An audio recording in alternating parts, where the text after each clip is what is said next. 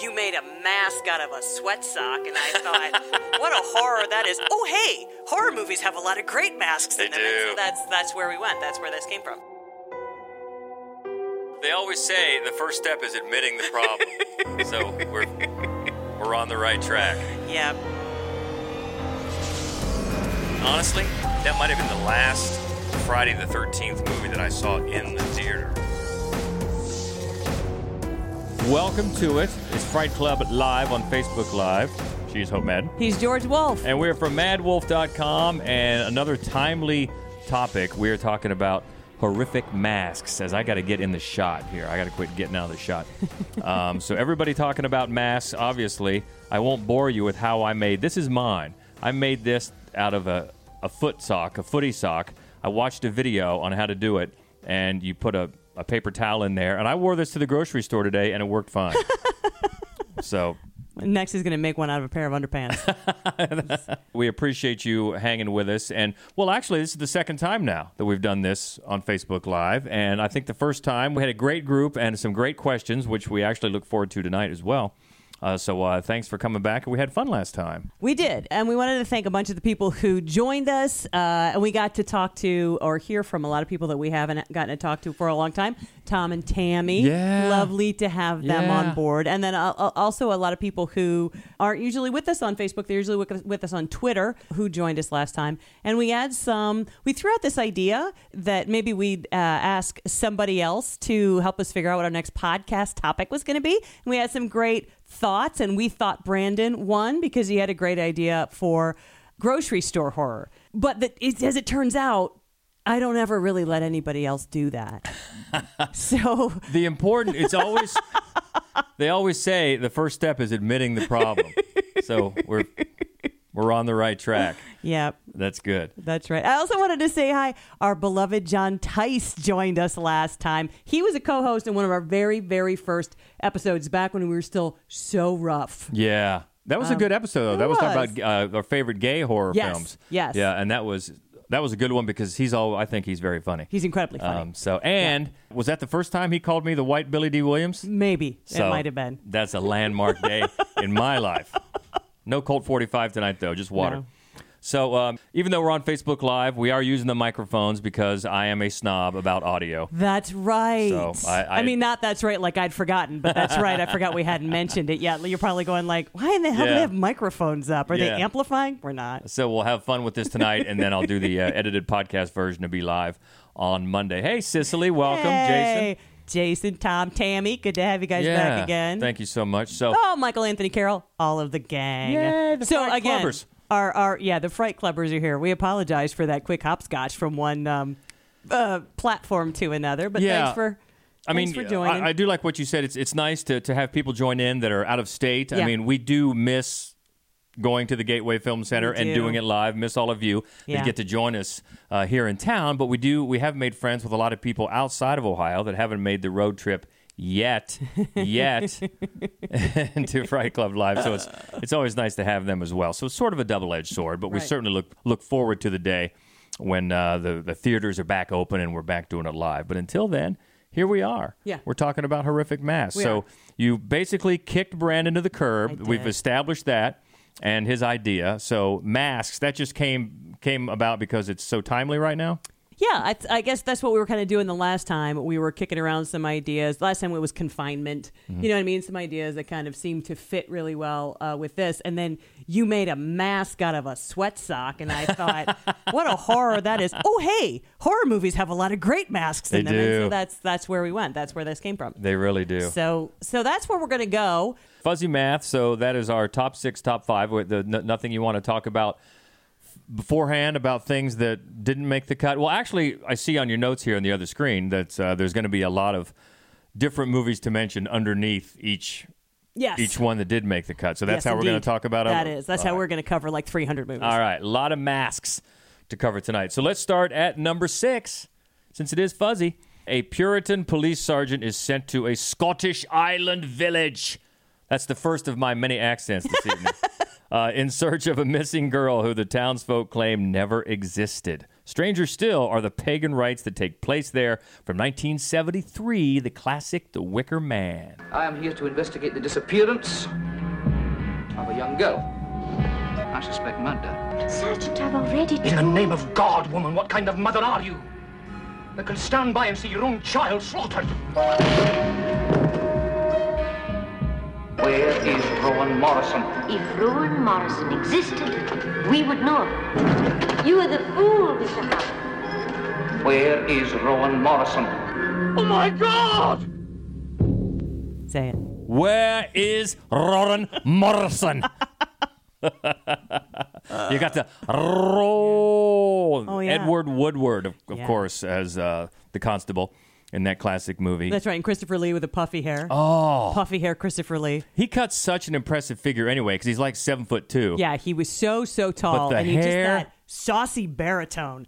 Oh, and he's my out God. there on the, in the cliffs, and it's so windy, just blowing his hair everywhere. It's really majestic. And there's so many masks in this video, and I think if you've listened to this podcast quite often, you know that I love a person in a horse face mask. You do. He does. He I really, think really it's does. just hilarious in a horse face mask. But these masks, They're less funny. they're less funny. Yeah, they're super scary. They're scary. If not the first, one of the first movies, horror films, that really took advantage of that scary idea of the public anonymity when a crowd of people has a mask on, that you can just get away with more. And of course, it's their harvest festival. And so it's their, sort of pagan ritual. And there's that element of kind of the grotesque that goes along with it, this festival sort of a situation.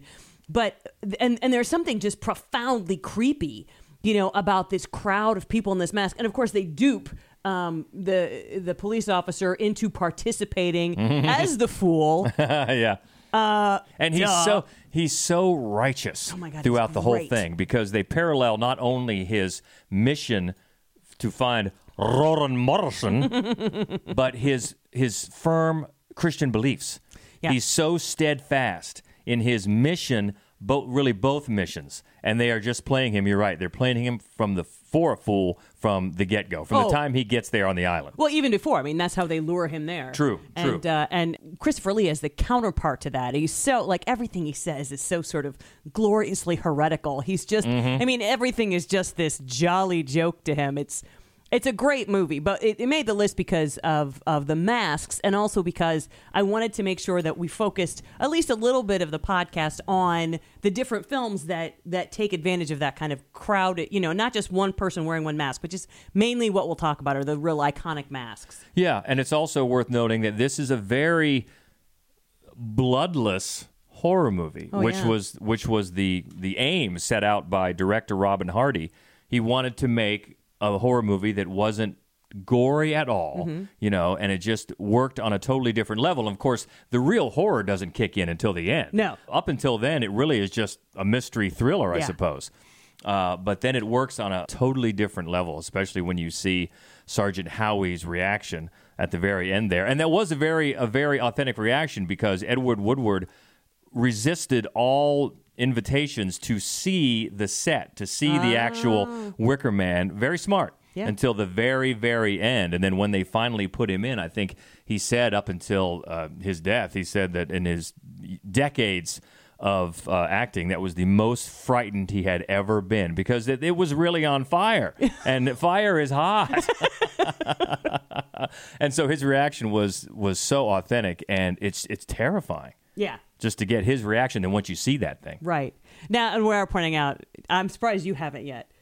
We're talking about the 1973 Wicker Man. We're not including the abysmal The Bees. We're not talking about Nicolas Cage Wicker Man. No. Even though there are some masks in that one, but we're just going to disregard that ever happened. But The Purge, right? Strangers. That was a great use of that. masks. Was just on and the other next. Yeah. Oh, yeah. There's some good masks in there. We were just flipping channels the other night, and The Strangers was on, and I just came to a part in it when he was in the house standing best behind shot. Liv The best Tyler shot in the that movie. mask. That is a creepy mask. It is. It's a creepy mask. That's the best shot in the whole movie, where Yeah. she's in the kitchen. She's a little nervous, well, in the way in the background. Yeah, that is. It's a great movie. It's a great shot. It's super, super creepy, and they do a nice job with the masks. So not just that one, which is kind of the sack head. We'll talk about the sack head later. Yeah. Well, but then they've got the Cupid doll mask. And since I've done the Rowan Morrison, you got to do your Tamara voice. Tamara home.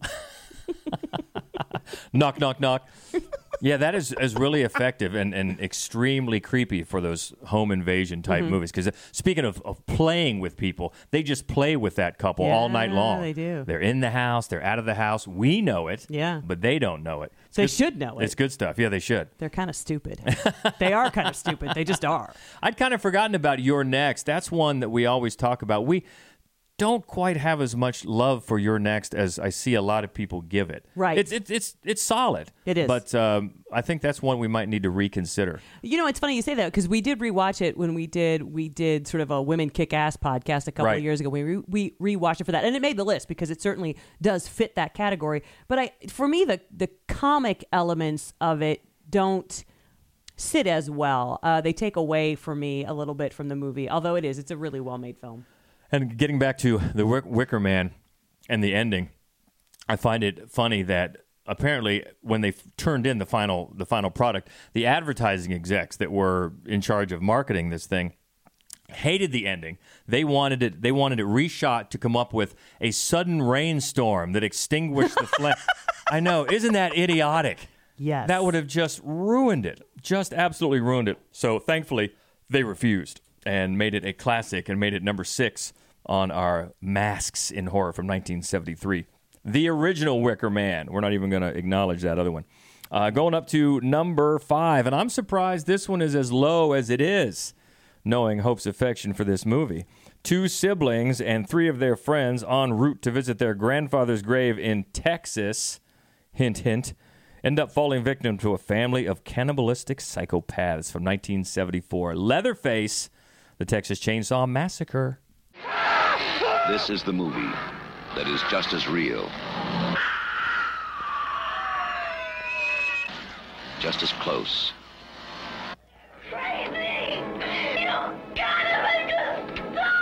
just as terrifying as being there.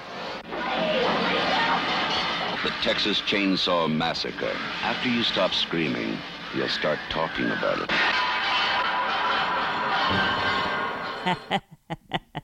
They should go grab him. Grab who? Oh. Hang on where she's getting him. Funko sighting. Here he is. I had this on when I had a corporate desk for a minute. I had this on my desk, and the person with the next table over asked me, was it like an avocado man? She thought he had like an avocado for a head. I said, no, that's someone else's human flesh he's wearing as a mask. Well, this is the same job where she had a plush Cartman from South Park, and her one boss looked at it and goes, is that Ziggy? Actually, it's a different job. It's the one where I had that big zombie sitting up in the... Oh, I thought it was the same job. No. The point is, he said, is that Ziggy? George's impressions. So anyway, Leatherface. It's a very cool, super creepy mask, obviously, made out of somebody else's face. And, it gives them the opportunity to sort of, just change per mood. What do I feel like today? Do I feel like Karen's face? Do I feel like Paul's face? It's very exciting. I love, as you know, I love everything about Texas Chainsaw Massacre. I think Leatherface is just such a spectacular character. And in the first movie, I kind of prefer the way his character is presented in the first movie. I like Gunnar Hansen. I like the mask. In later ones, he wears sometimes a lot of makeup and he sticks his tongue out a lot. Sometimes he uses TST. You can go over the top. When you already are starting off with he's wearing somebody else's face, I think less is more. But I love that character. And then one of my favorite, you guys might know this, I love The Silence of the Lambs. What? And one of my favorite moments in The Silence of the Lambs is when Hannibal Lecter wears somebody else's face. Because it's like the marriage of my 2 favorite movies. So he's in here too. Same idea, somebody else's face mask. That's nice. But he gets extra bonus points because then he also has that sort of, that half a face mask that I might bite you while you wheel me out in a gurney mask. So and I got to figure out a way to get Silence of the Lambs into every podcast. And he has that great sequence in the ambulance where he peels it off. Yeah. Remember the shock of that the first time? Yes. Holy moly. I think we clapped. One of us clapped. Well, going back to the masks in the Texas Chainsaw Massacre, there are actually 3 variations, which is sort of how Gunnar Hansen and Tobe Hooper worked out to flesh out. See what I did there? Gunnar Hansen's performance by these masks. They had the old lady mask, of course, and then when dolled up a little bit, you had the pretty woman mask. Yeah. And none of those were really involved in actually the killing. It was more of the domestic, when he was living the domestic life. And they had an entirely different mask to do the killing or the hanging on a hook. Yeah. Yeah, the one where he's chasing her down the street at the end, right? Which is the one that you can see. It's ugly. I'm not like the others are pretty, but it's got all these sewing like slash marks through it. Yeah. The one with the dark curls and the lipstick when he's being domestic. I know, and that's very sweet. As we've mentioned before, when we've talked about this movie, it's in broad daylight. Yeah. And which is so an antithesis of what is normally scary. When you throw those contrasting things, these horrific masks and these chainsaws, even though there's not a lot of blood in this either, they're able to just make it so frightening with those masks. And then, of course, I've talked about that the slamming door is the one that always got it for me. But it's one of the ways that they were able to take this movie and take this setting, even in broad daylight and on a shoestring budget, and make it so terrifying. Yeah, I chalk it up to the family dynamic, like that dinner scene and the way the family all behaves with each other, sort of, ripping on each other and making fun of each other. And then there's this poor woman screaming. You can see her eye, like veins pop in her eyeballs. So you got to be thinking like, the fuck, man? What is wrong with them? But that's the thing, right? I mean, they're going to eat you. There's got to be something wrong with them. Yeah, there's a lot wrong. There's a lot wrong. Speaking of pretty woman, Letitia says, "Hope you look gorgeous." Thank you, Letitia. We haven't heard from her in a while. No. Welcome back. Glad you're here. Appreciate that. Monty says hi, and Alexander. Oh, and Melissa Dina. Hi, everybody. We miss you. We do. We do. We miss you. It's fun to be back together. And again, thanks for putting up with our little glitch there, but we're back at it as we're... Is that all about Texas Chainsaw Massacre? I mean, I know you could go on for a while, but... That's all I was going to say. Okay, because we're actually whittling it down to just the masks this time, really. And that is that is for sure an iconic one from the original Texas Chainsaw Massacre. And that's number 5, and that takes us up to number 4 on our horrific masks. A classic, a surgeon causes an accident which leaves his daughter disfigured and goes to extremes to give her a new face. We just did this at the last one before we took the little quarantine at Gateway. This is from 1960, Christiane and her mask in Eyes Without a Face.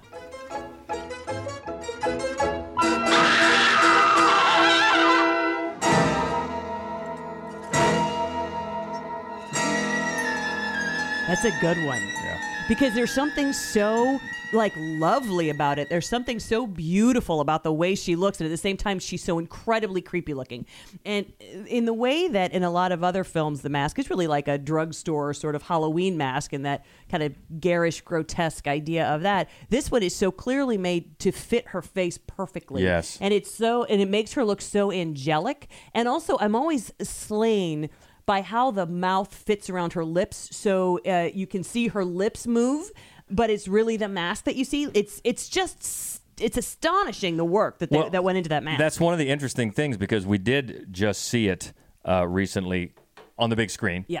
And you definitely get the sense of how iconic, how influential it was. Yes. But let's be honest, you also get to see there's some bumps in the road, especially with the technical aspects. And one of the interesting things about the mask is because when she's not wearing it, if you notice, it is very thick and heavy, and it would seem to cover the whole face. But then the one she has on is not so heavy, and it's very thin, close fitting, and it seamlessly covers her jawline and the underside of her chin and makes that impression that you're talking about. So probably they had to do that technically for the prosthetics, I guess, they were working with at the time. But if you really want to pick some technical nits on that movie, you can. But it's best to just go with the flow, because it really sets such a mood about the mask, and when she does have it on and when she doesn't, and they're just showing the back of her head.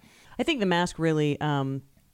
it just really complements this sort of otherworldly performance that Edith Cobb gives in that movie. And she's so delicate and ghostly. She just seems like, even though she's alive, she seems like she's haunting this house and later the woods. And I just think that the mask is such a perfect complement to that performance, and in a very different way. But I didn't want to forget about Mrs. Tredoni from Alice, Sweet Alice. So I guess she's just in here because she's the other female on this list. But it was the first time, because I saw it one time on TV when I was a little kid, and it was the first time I saw a scary movie where they use like a bad Halloween mask that we used to wear when we were little kids, right? That were just horrible and you could barely see out the eyes, and then they have the big elastic band around the back.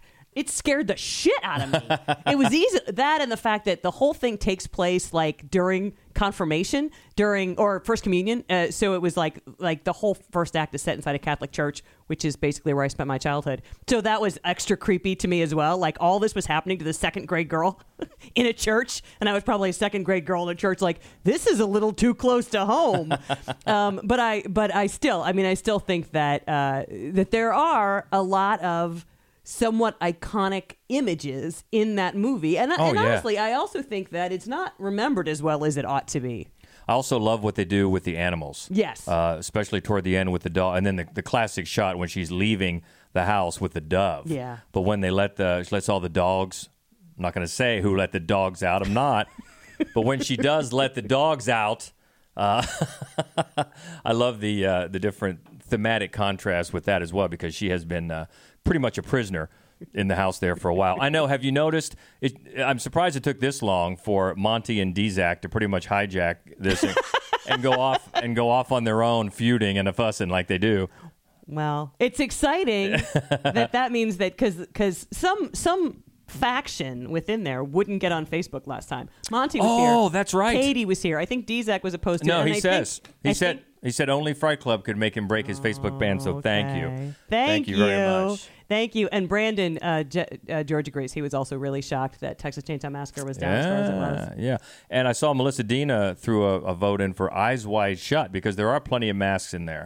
There are, yes. It would be a really good one to include with Wicker Man, because the whole set of and also it's kind of a pagan ritual. And yeah, I never think of Eyes Wide Shut as a horror movie, but it is scary. It's creepy. Yeah, it's freaky. Yeah. Yeah, but there are an awful lot of masks. Yes. Silencio. That's a different movie. That is a movie. What is the word they used to get in? Silencio was from the David Lynch Mulholland Drive. Yeah. What is the word? I know someone's going to get it on the comments. What's the word, the password to get into the big party, the big orgy in Eyes Wide Shut? I can't think of it. Someone's going to give it to me. Yes. All right, so we'll move up to number 3, yes? Number 3. I know you have a good prop for us. I do. You have a good prop ready. This is 15 years after murdering his sister on Halloween night in 1963, Michael Myers escapes. It's the original 1978 Halloween. I spent 8 years trying to reach him, and then another 7 trying to keep him locked up, because I realized that what was living behind that boy's eyes was purely and simply evil.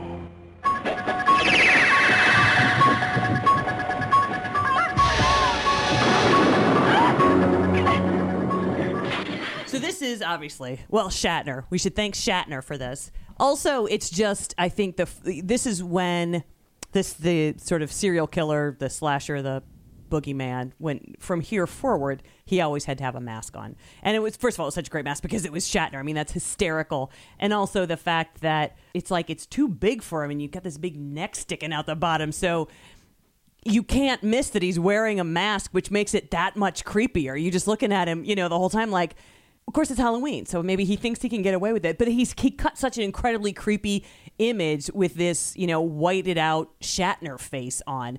But like I said, I mean, then after that happened, everybody had to have, because it was the 80s were coming. There's going to be slashers, and the slasher, the boogeyman, and those all had to have a mask on. But I also want to sidetrack to Halloween 3.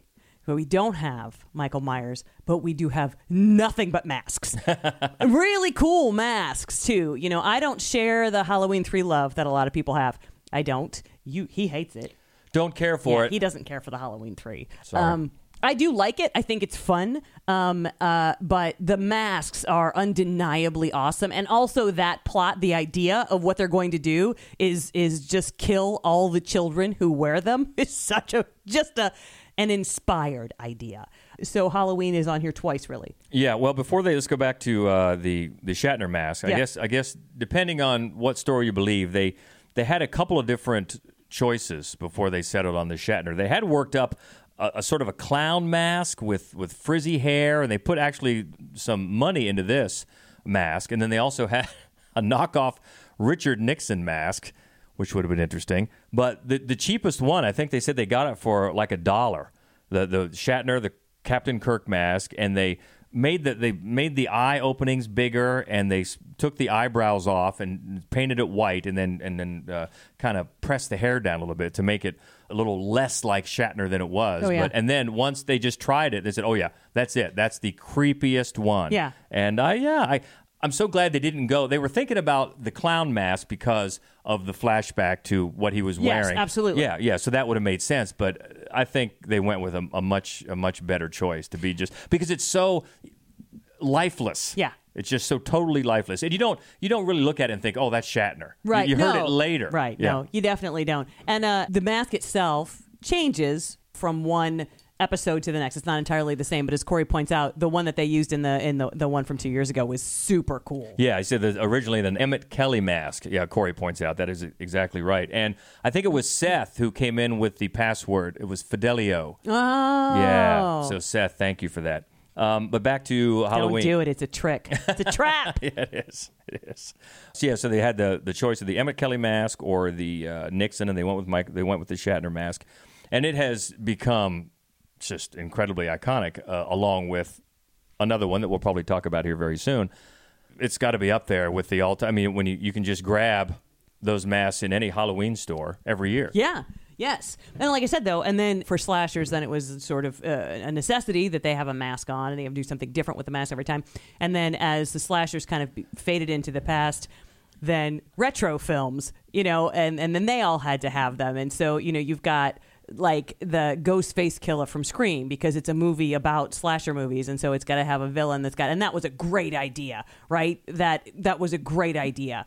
And then also Leslie Vernon behind the mask, The Rise of Leslie Vernon, and he's got to have a mask, and that's part of because he's trying to put the whole package together because he wants to be the best slasher killer, and part of that is coming up with this really great mask, and it's actually dumb as hell, the mask that he wears, but it's fun. It's super awesome. That one went over so well when we played that for Fright Club It's the most fun movie. Yeah. I have to laugh, though. Do you see Melissa Dina's comment? I'd buy that for $1. Nice. When I said it cost about $1 for the William Shatner mask. Good job. And the other thing I love about the stories you read about making this movie, because every time we talk about American Psycho, and I think today, by the way, is the anniversary of it came out on this day. Wow. Yes. All those years ago. Yeah. Yes. We talk about how Mary Herron filmed Willem Dafoe 3 different ways, approaching the character with 3 different viewpoints. Well, toward the end there, that final scene where Donald Pleasance looks over the railing, they filmed it 2 ways. That one that he expected it, and one that he didn't, and he was surprised. And so they went with the one where it looked like he expected it. But I think that's a great directorial choice to make it. Just film it and see what works. Yeah. Now, in her case, I think Mary Herron's case, we've talked about, she just kind of split them up all over the movie. Yeah, that's a whole different thing. Yeah, she dealt it. Like, shuffled them, which was awesome. Yeah, but I could see that though, because if you're not sure when you're filming, well, should he be surprised or should he expect it? Just wait and see how it flows. Yeah. When you get down to that point, and then you make the right choice, and I think they did. But Michael Myers, the Halloween mask, the Shatner mask, so iconic in horrific masks, and that is at number. Oh, that's right, only number 3 because the fuzzy mask. That's right. I also, you know what? I want to toss one out too to Peaches, the mask in the Creep movies. That was super creepy, and that was he's so goofy in that movie, and then that mask when he puts that big hideous wolf mask on, which reminds me of the wolf mask you wear for Halloween every year, actually. That is Peaches. a good one. Yeah. That is I should have brought that up. It's buried in the basement, but is. I've got this great really gross Wolfman mask, Yeah. and it's so great to see the reactions of the kids at Halloween, because some will have nothing Peach to fuzz. do with our house whatsoever, and some will just walk right up and say, "Oh, that's fake." It's always fun. Creep is awesome. Cicely says Creep is awesome. I just finally watched Creep 2 like last week because George Yeah. and I were supposed to be watching something together, and then he just did something else the whole night. So I watched Creep 2. I was putting together that cool video for work. Yeah. That's what I was doing. Not paying attention to me. That's what he Yeah, was doing. you know what I saw of Creep 2, and I admit I wasn't paying that much attention. I wasn't loving it. It's because you weren't paying attention. Okay, that's why. So we're up to number 2. Oh, and Brandon rightly commented about the Shatner mask. The beauty, the creepiness of it is in the simplicity. Yeah. Which is, I think, so right. Yeah. It's just lifeless and you just It exactly matches the character. Yes. Just the killing machine. Yeah. Yeah. There's just nothing in there. There's nothing going on under there. exactly right. And that is number 3, Horrific Masks, Michael Myers from Halloween. Moving up to number 2, another classic, having revived from his wounds, Jason Voorhees takes refuge at a cabin near Crystal Lake as a group of co-eds arrive for their vacation. Jason continues his killing spree. From 1982, Friday the 13th, Part 3D. That's right.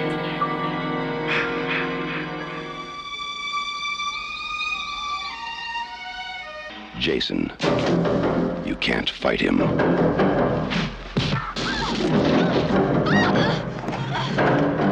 You can't stop him. And now, you can't even keep him on the screen. Friday the 13th, Part 3 in 3D.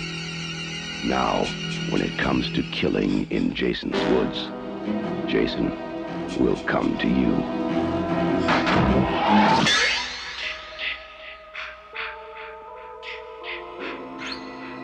So I know nobody here thought that it was going to be the first one because the mask that people remember didn't get introduced until the third episode, which George has a great story about. Oh, I remember. I saw this in the theater the first week that it came out, 1982. So I was junior in high school. And we all had to drive. We had to drive like about 24 miles the next town over that had a 3-screen theater. Woo-hoo! And they were playing it. And I had never seen a 3D movie. And we all had those wild glasses on, you know. And I remember just looking around at everybody in the theater before it started thinking, oh, everybody looks so stupid. And then realizing, so do you. But it was so great because right from the very beginning, they've just got, you know, some of the credits coming right at you. And then there's the scene where he shoots a harpoon, like a spear gun at somebody. That went right through the screen. And then, of course, the eyeball. He smashes the head and the eyeball goes straight through. Yeah, so we were quite giddy about seeing that. And that might have been the last Friday the 13th movie that I saw in the theater. Because after that, I think the next one came out, I was in college and wasn't really going to see him anymore. But we had a hoot of a time. A hoot of a time. In small town Ohio with that Part 3. So let's run through I'm getting some feedback, on that it was in number 3. So number 1, of course, he doesn't wear a mask at all. Number 2, he wears the head bag, chock full of heady goodness. He doesn't wear the iconic hockey mask until the 3rd episode. And then, of course, he wears it in different variations through all of the rest of the episodes. But it's the hockey mask that became, you know, that's the iconic Jason mask. Can I just say to Jeff, he cut me deep.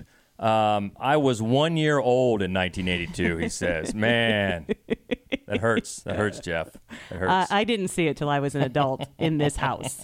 And I did it actually on one weekend. George was gone, and I decided I needed to watch all of the Friday the 13th in order, which was fascinating actually because I hadn't seen them sequentially because I wasn't old enough to watch the first ones when they come out. So I watched them in whatever order.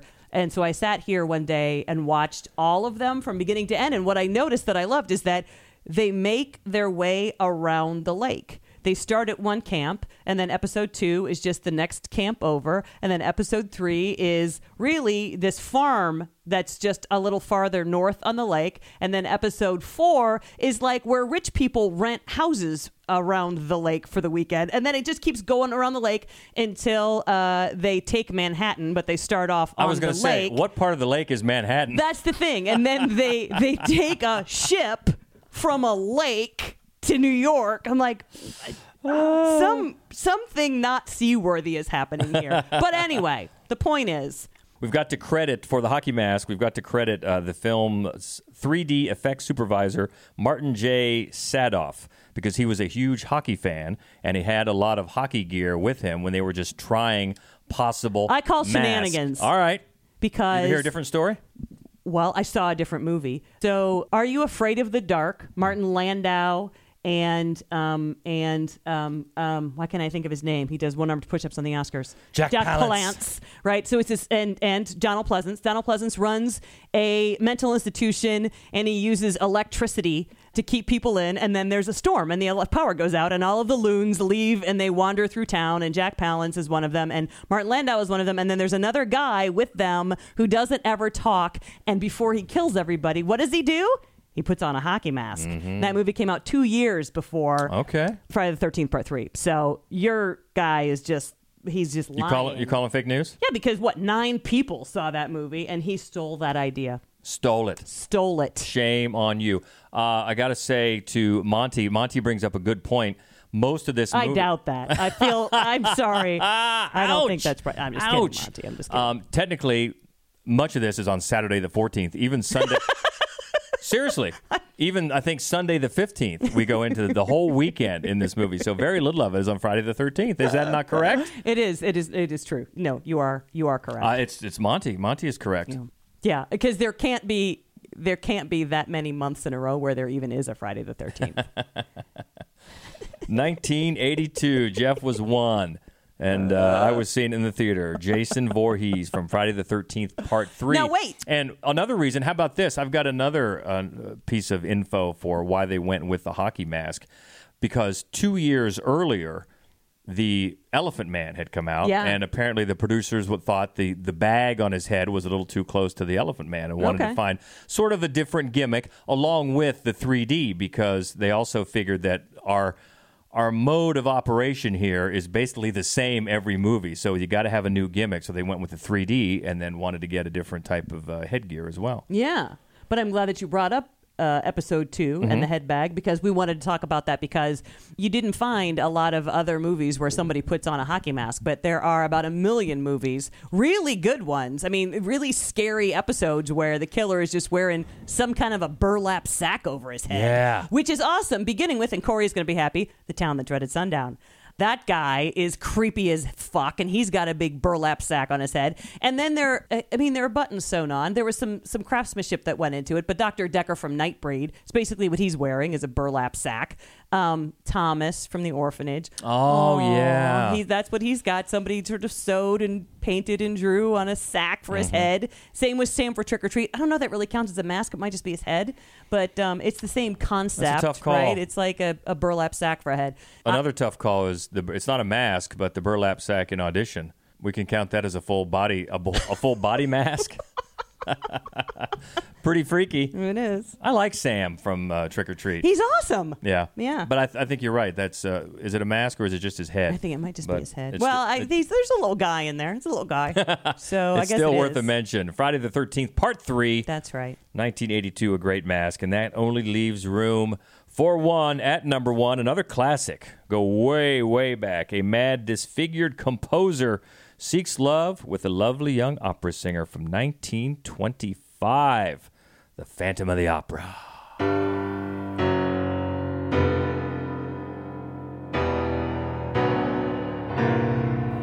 So, if you think about the 1925 mask, the actual mask, it's not that impressive. Later versions of the Phantom of the Opera mask, they got very cool. Like, you got the half mask thing going on, but that was when it went to Broadway and it got all fancy pants. The first mask is not that very interesting, because what's interesting is what he looks like when they take the mask off. But the reason that it's number 1 is because it was 1925. So it was really the first time a film did that to freak you out. Put a mask on a guy and then showed you the creepy mask. Now, technically speaking, The Man Who Laughs was first, but it wasn't a mask. It was like a scarf just hung over the bottom half of his face. So, in a way, the Phantom of the Opera kind of ripped that off too. But it was the first one that was just a mask, and that was so so startling when you got to see his face when the mask. I mean, he looked creepy with the mask on, but once you saw his face, oh yeah.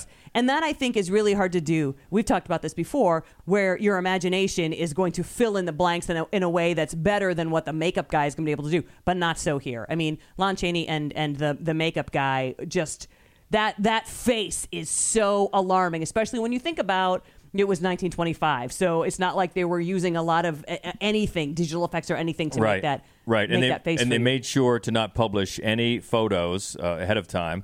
So that the audience would be duly shocked. And also, much like we talked about the reaction of Edward Woodward in The Equalizer, Mary Philbin's reaction. She had not seen the full. And that's an iconic that reaction shot. That's among the best. That really is. Yeah. Can you imagine if you had not seen it? And again, putting it in the proper context of being 1925 and what they were able to do, that could be really creepy. So I do not doubt that she was actually frightened. That's a great reaction shot.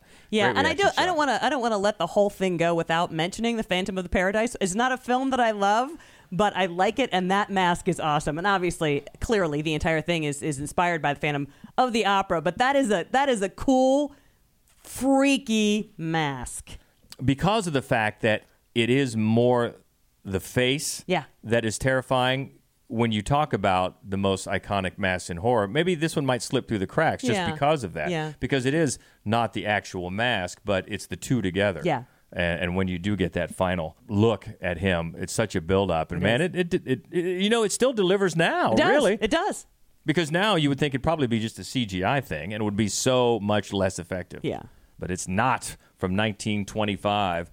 And that is Phantom of the Opera, #1. And Corey wants to know if the face hugger counts as a mask. Don't wear it as a mask. That's a cautionary tale. That was one that's forced upon you. That's right. Although I've seen some that's a great Halloween mask. Anytime you can work that in, the face hugger is classic stuff. So that's fun. And you know what? Again, we thank you so much for hanging with us throughout the glitches. Yeah. And I think we're going to try this again with the Vimeo. We are, because trust me, when it works, it's going to be very, very cool. Yeah. It really is. I got to use it. It's Gateway's platform, and I got to use it last week with Chris Hamill, and we did the first of the conversations from the center, and it worked fine. So somehow, but it was what they said was that Vimeo's platform was down.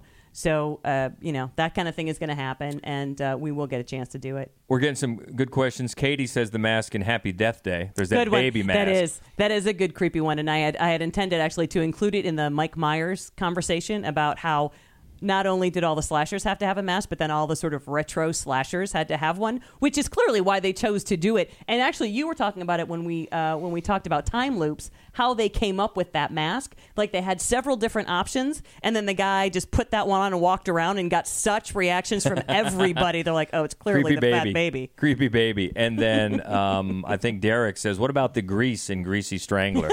Does that count? Is that really a mask? It's just a lot of grease. I do love all the comments. I do love that you guys always come through. We appreciate that so much. So next time we're going to try it again on Vimeo. Just a little glitch, little ghost in the machine, as they say. But we'll work it out. And we thanks to Gateway, as always, for such great support. But we can't wait to see you all again in person. We really can't. I know a lot of people have been sharing. I forget who wrote it, but somebody just wrote an op-ed that's been going around about how much they miss movie theaters, and I think we all can agree on that. And Motel Hell. Yeah. I can't believe. So that clearly should have been tucked under the Texas Chainsaw Massacre. No question about it, since that's obviously the mask. And to be fair, Saw, they use a big pig head too, which is a Motel Hell reference. Yeah, and the point is there are a lot of great masks in horror. Yes. And I'm sure there will be again. So thank you for the great conversation. What are we looking forward to next time? We are going to, on Sunday, so it'll come out in about 2 weeks anyway, we are going to finally record the podcast on Troma that I know you're super excited about because you love Troma. So I will just hang out here and you guys go in the studio and record. That's right. So it's going to be Jen Dreadful and Phantom Dark Dave, and he's going to be really happy about number 1 because I know he loves Phantom of the Opera. Yeah. So we will talk with them about Troma next time, and that will just be a regular podcast. There will be nothing live about it. Okay. But then the next time for Fright Club Live, we should be on Vimeo. Get it worked out. Do we know the topic yet, or is that up in the air? It's still up in the air. Okay. Yeah. All right. Well, cool. So until then, keep the conversation going. Keep the comments coming. Remember, you can always join in the conversation on Twitter. That's the easiest way for us. You can find us on Twitter at Fright Club Pod. Also on Facebook and Instagram, it's Mad Wolf Columbus, and the main website where you can find out all of our written reviews and our other weekly podcast, The Screening Room, talking about all the new movies that come out. Well, right now, all the new streaming movies that come out. You can find that all at madwolf.com. Yep. So thank you guys again for checking in. It was a lot of fun. Love the comments. Love to see all the names. If we can't see your faces yet, love to see your names pop up on there. Jenny made it. Thank you so much. We love to see you off the side there of the screen if we can't see in person, and look forward to the day when we do. So until then, she is Hope Madden. He's George Wolf. And this is the Fright Club Podcast. Everybody out there, say it with us.